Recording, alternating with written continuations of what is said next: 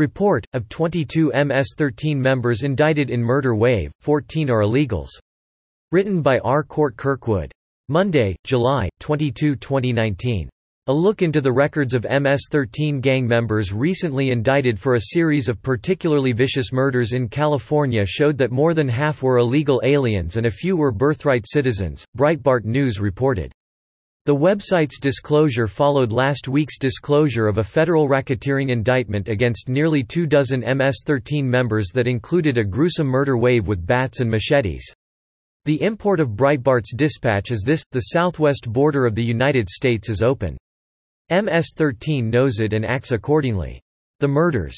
Last week, federal prosecutors for the Central District of California unsealed the indictment of 22 MS-13 members on a range of charges in connection with 7 murders in the Angeles National Forest. The 12-count indictment alleges that MS-13 members murdered those perceived to be cooperating with law enforcement, and, in one instance, a homeless man who was temporarily living in a park controlled by the gang. The indictment also reveals that the tsunami of migrants across the southwest border of the United States is filling the ranks of the gang with new recruits. The indictment focuses on a particularly violent subset of the gang known as the Fulton Clique, which operates in the San Fernando Valley and has recently seen an influx of young immigrants from Central America. Under the influence of these young gangsters, younger associates who wanted to become members of MS-13 were required to kill an MS-13 rival or someone perceived to be adverse to MS-13 to be initiated into MS-13, according to the indictment. One murder victim, the indictment alleges, was a rival gang member thought to have defaced MS-13 graffiti. 6 MS-13 members, the indictment says, abducted him, choked him, then hacked him to death with a machete in the forest. The victim was dismembered, and his body parts were thrown into a canyon after one of the defendants allegedly cut the heart out of the victim's body, the statement said.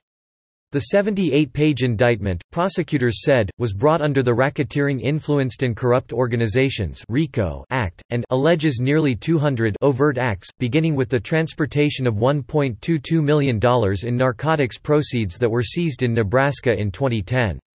Members of the gang allegedly committed murders in 2014 and 2015, the second of which is part of a previous racketeering case against the leadership of MS-13 in Los Angeles. As well, prosecutors allege 4 counts of first-degree murder related to machete, knife and baseball bat killings in the Angeles National Forest. Those 4 murders, along with a 5th that occurred in the Malibu Hills and a 6th in that was committed in the Fulton Clique's stronghold of Whitsett Fields Park in North Hollywood, are also charged as violent crimes committed in aid of racketeering (VICR), and those 6 counts allege that the victims were killed for the purpose of gaining entry to and maintaining an increasing position in MS-13 Los Angeles. Those 6 murders, the indictment alleges, were committed in an especially heinous, cruel, or depraved manner in that they involved torture or serious physical abuse to the victim. Prosecutors said the 16 defendants charged in those murders could get the death penalty.